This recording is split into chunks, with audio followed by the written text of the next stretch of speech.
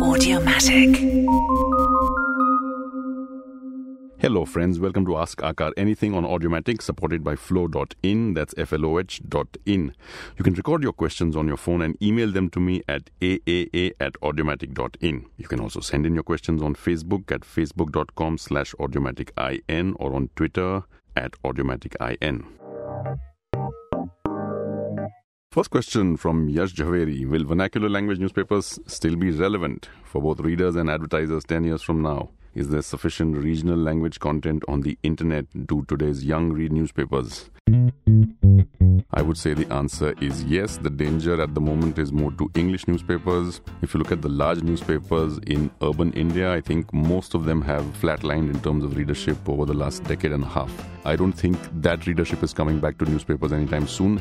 In language papers, my last newspaper job was in a Gujarati newspaper. There seems to be much more resonance and much more stickiness so far as the readership goes, and they're dependent on newspapers to get their news far more than the English readers of urban India are. So I do think that language newspapers will have a longer run than the English ones, particularly in northern and western India. If you look at the sex skew of readership patterns, you will find that unlike English, where 2/3 of the readers tend to be men, in Gujarati and Hindi newspapers, it's almost 50-50, which means that they have more content that is relevant for women, much more reason for them to stay around longer. Will it be relevant in terms of advertisers? I think yes. I think newspapers offer something which both the internet and TV don't.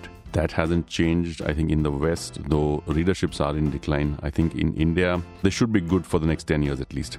The last part to your question, is there enough content? I think what language newspapers, including the one I worked for, do is that they just rip off the content from the English websites without any attribution and use it.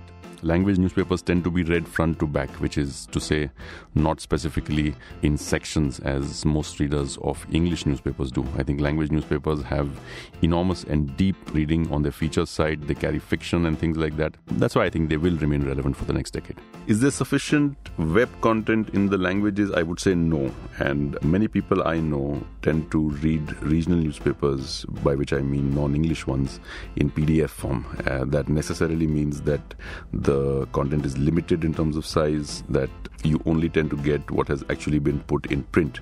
Will this change? I don't think so. My guess is, and this is only a guess, is that most people come into language journalism, language newspapers as a means of a transition at some point into English, particularly online. And on mobile. This doesn't apply for television, which I think we are comfortable listening to and watching. But I think reading is something that in time we will migrate entirely to English. Hi Aakaar, this is Akhil from Mumbai. My question for you is, if Aladdin's genie gave you 3 wishes, what would they be? First wish would be the same wish that all of us have, unlimited sums of money. I've often thought of this question and I've devised what I think is the perfect way to do it. You might of course ask for heaps and mounds of money, but that might damage the outside world, and that is something that has always bothered me. What's a way to become really wealthy without the outside world being damaged or being displaced in some way from its balance? One way I have found is this. All of us, me certainly, well I should say some of us, don't count the change we are given. When I go to restaurants, when I pay somebody in cash and I get change back, I don't always count it. Are there times when there's a mistake made and I'm given less or more than what I was supposed to? Of course. The other way works as well. Sometimes I give somebody cash, sometimes they give me cash. I might not have returned them the right change. If there were a mechanism for me to get that difference out, A, and B, both parties would not notice, I think that would be a fantastic way of making all the money in the world. That at the end of the day, across the world, all the mistakes that had been made in exchanging money with the change given, without people noticing, I must add that neither the giver nor the taker knows that there has been a mistake made. If that sum were to be transferred to an account of mine, that would make me really happy. That's so far as the money goes. I think the 2 things I would really want to see, first would be the creation of the world, and I accept that this is physically not possible in the sense that you cannot be an outsider looking into the Big Bang or whatever it is that started the universe. But even so, the other thing I would ask for is a glimpse into how the universe ends. I think that would be fantastic. Again, it's not possible for the outsider to view it, but this is a wish.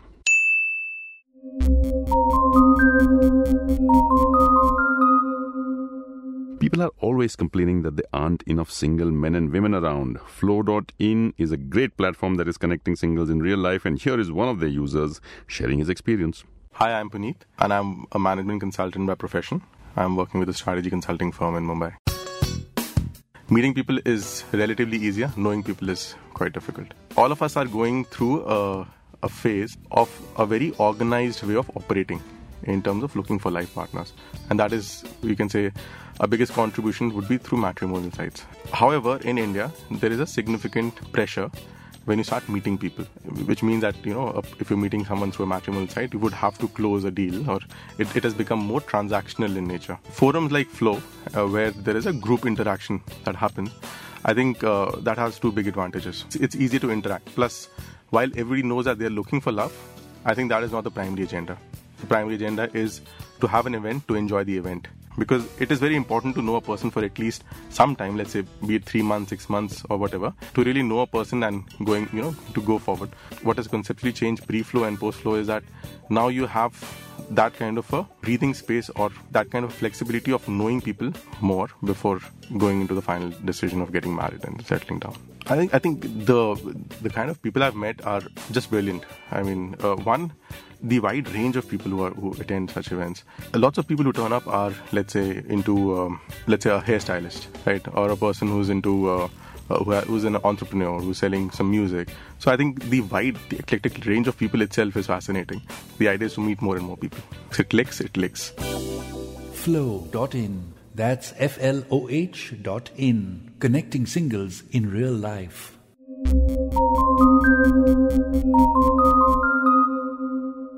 Hi Akash, this is Noor from Delhi. My question is about the relationship between Hindus and Muslims. Isn't it strange that though Hindus and Muslims have lived for ages in South Asia, they're often ignorant about each other's religions? Don't you think that a Truth and Reconciliation Commission on the lines of the one in South Africa would help in bridging the gap between the people of these two faiths? For those of you who might not know, the Truth and Reconciliation Commission was a body instituted in South Africa in the 90s after apartheid or the segregation of races was ended. And what happened was those who had committed crimes were absolved and were not prosecuted with the condition that they reveal in full what they had done in that period. I don't think the division of Hindu and Muslim in India is that deep as was the case with the whites and the colored people in South Africa. Having said that, it is always a good thing to know something about the other's faith, but I would say that most of us don't tend to know much about our own faiths. So I think that it would help us to read up on what our faith is about. Certainly that would open up some space to look at the other's faith sympathetically. I think we would all do well if there were some element of religious education from the didactic sense, meaning to teach people in schools, something we don't have at the moment, and I think your suggestion would really work there. Here are a few more questions from the winning entries of Ask Akar Anything contest that we conducted for our Twitter and Facebook followers. Asim Bail at Asim Bail on Twitter asks, do you think India would have been better off had it been still under British rule? Good question. I think there are some parts that were under British rule after 1947 that they held on to. For instance, Hong Kong, they held on to for 50 years longer than 1947, which they managed really well. In the 1980s, the United Kingdom got into conflict with Argentina over an island just off South America called the Falklands. So far as I know, the residents and natives of the Falklands did not want Argentinian rule. They wanted the colonial empire to continue. So there is evidence of the British rule, though it is tyrannical, though it is dictatorial, being good for its citizens and accepted as such. I should also point out here that many and perhaps the majority of Goans might not have seen their liberation, so to speak, by India from the Portuguese in a good way. I thought many of them think that Portuguese rule was good, so we have a precedent within our borders as well. But the larger question is, would India have been better off? I think for some of us, the answer would be yes. Those of us who live in cities who think that the problems of India disappear if we have cleaner roads and if the poverty that we see around us, the hutments, all of that ends. Certainly the British would have been better at handling the cities of India than we have been. Having said that, I think what democracy brings is something very vital, and beyond just being a good sentiment, it is the only way in which certain groups can combat electorally with other groups and use that friction to come up in society. And I don't think that any kind of either one man or a tyrannical rule could have changed that. It is inevitable that nations move towards being democracies. Socrates and Plato didn't think so, but I think our notion of what a free people is has changed over the centuries. I don't think that had the British been around in 2015, we would have seen either a much better India. I will venture to say that we might not even have seen a very different India. Hi Akar, I'm Ajay from New Delhi. I would like to know that what are the different questions that a person is afraid to ask anyone? I had a tuition teacher 40 years ago, Mrs. Lobo in Villeparle, who said that the two things one must never ask somebody were, never ask a man his wage, if I am remembering her words right, and never ask a woman her age. That is quite quaint. In my opinion, the most terrifying answers to receive are to those questions which ask somebody of what they really think of us. I think that most of us spend our lives not really being told exactly what it is that somebody else thinks of us. We look at the mirror, we believe what the mirror tells us, we exchange pleasantries, I love you, and so on. Do people actually tell one another what they think of the other? I don't think so. My most terrifying moments have come either on the cusp of being told what somebody thinks of me or actually being told.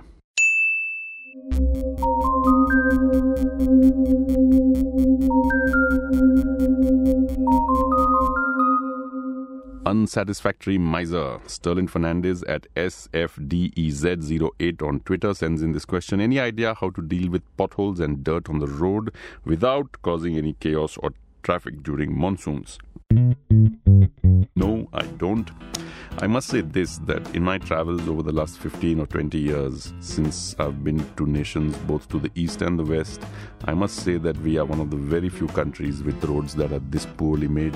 There are other countries that have really heavy rain. There are other countries that have very large populations. I know of almost no other country that has roads which are this dirty and which have roads that erode this quickly with the first rains. Perhaps the reason is that we don't have the budgets to macadam or make concrete roads all the time, and we can only do patchwork because that's what our budgets allow for. I don't know if that is the case. I haven't studied it.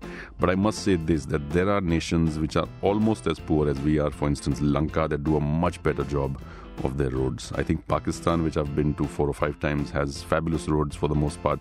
We should really be ashamed of the way that we have treated our civic infrastructure. Hi Akash, this is Shiva from Chennai. My question for you is cinema, art, writing and music. Which amongst these do you think Indians are doing the best work in today? Cinema, art, writing and music. Not in cinema. Bollywood is one of the 3 major film industries in the world, the other 2 being Hollywood and Hong Kong, which makes the martial arts films. The other 2, Hong Kong and Hollywood, are universal. Everybody watches them. We watch Hollywood, we watch Jackie Chan, we watched Bruce Lee, but only Desis watch Bollywood films because they are shit. They are highly suffused with sentimentalism. They appeal only to a particular kind of person. I don't watch Bollywood films. They are not aimed at me. I accept and I appreciate that there are many who might like both types. They might like Hollywood and Hong Kong and Bollywood, and that is fine. I think that there is nothing universal about the themes of Bollywood. They are very particular, very specific to the subcontinent, and it is this cloying sentimentalism that you find that only cultures like the Arabs like it outside of the subcontinent. So film, no. Writing, I would say no as well. I am familiar with a lot of writing in Urdu and in Gujarati. I would say that there is very little of world class that is put out by us. In English, my friend Neil Mukherjee says that there is a stream of writing called Indo-Fuckery, where you have novels talking about Nana, Mosi, Chacha and that kind of garbage, which really is exoticizing the subcontinent rather than talking about it. I have no time for such books. If we look at it neutrally, we offer millions of people well-versed in a universal language, but even so, we're not able to put out bestsellers. Girl with the Dragon Tattoo, why is that not written by an Indian? This is something we must ask ourselves. I think we tend to hide very often behind a liberalism in these instances that we must discard. Art, I don't know. I think Anish Kapoor would demonstrably show that we are good at what we do, but how much of his work is actually Indian in that sense? I would venture to say very little. His sensibility is not Indian from the work that I've seen. That leaves music. I think that is the one form where we are, in my opinion, better than anybody else in the world. And there's a reason for that. Western classical music tends to be repetitive and mechanical. Repetitive not within the number, but I meant one symphony orchestra playing the same song and another one playing the same song tends to be similar. In Indian classical music, that's never the case. But this is the smaller difference. The larger difference is that the same things which make our films rubbish makes our music fantastic, which is that there is a melancholy, a sentimentalism that elevates the music. It puts the listener in a space where very few forms of art can. If I had to listen to only one form of music for the rest of my life, it would certainly be Indian music. The tragedy is that because it's so culturally specific, and I will demonstrate this by asking you to point out one singer of Hindustani music who is not from the subcontinent. You don't have one. There are no Danes and Norwegians and Londoners singing Rag Bhairav. They might play tabla, which is fine. They might play the harmonium, which is fine as well, but they can't sing it. Only we can. And I think the way we do it is fantastic. So thank you for listening. Do send in your questions to me at aaa@audiomatic.in or via Facebook and Twitter. And don't forget to log into our website, audiomatic.in. Ask Aakaar Anything is supported by Flow.in, that's FLOH.in, connecting singles in real life. Audiomatic. You can find us at audiomatic.in or look for our shows on SoundCloud, iTunes and Stitcher.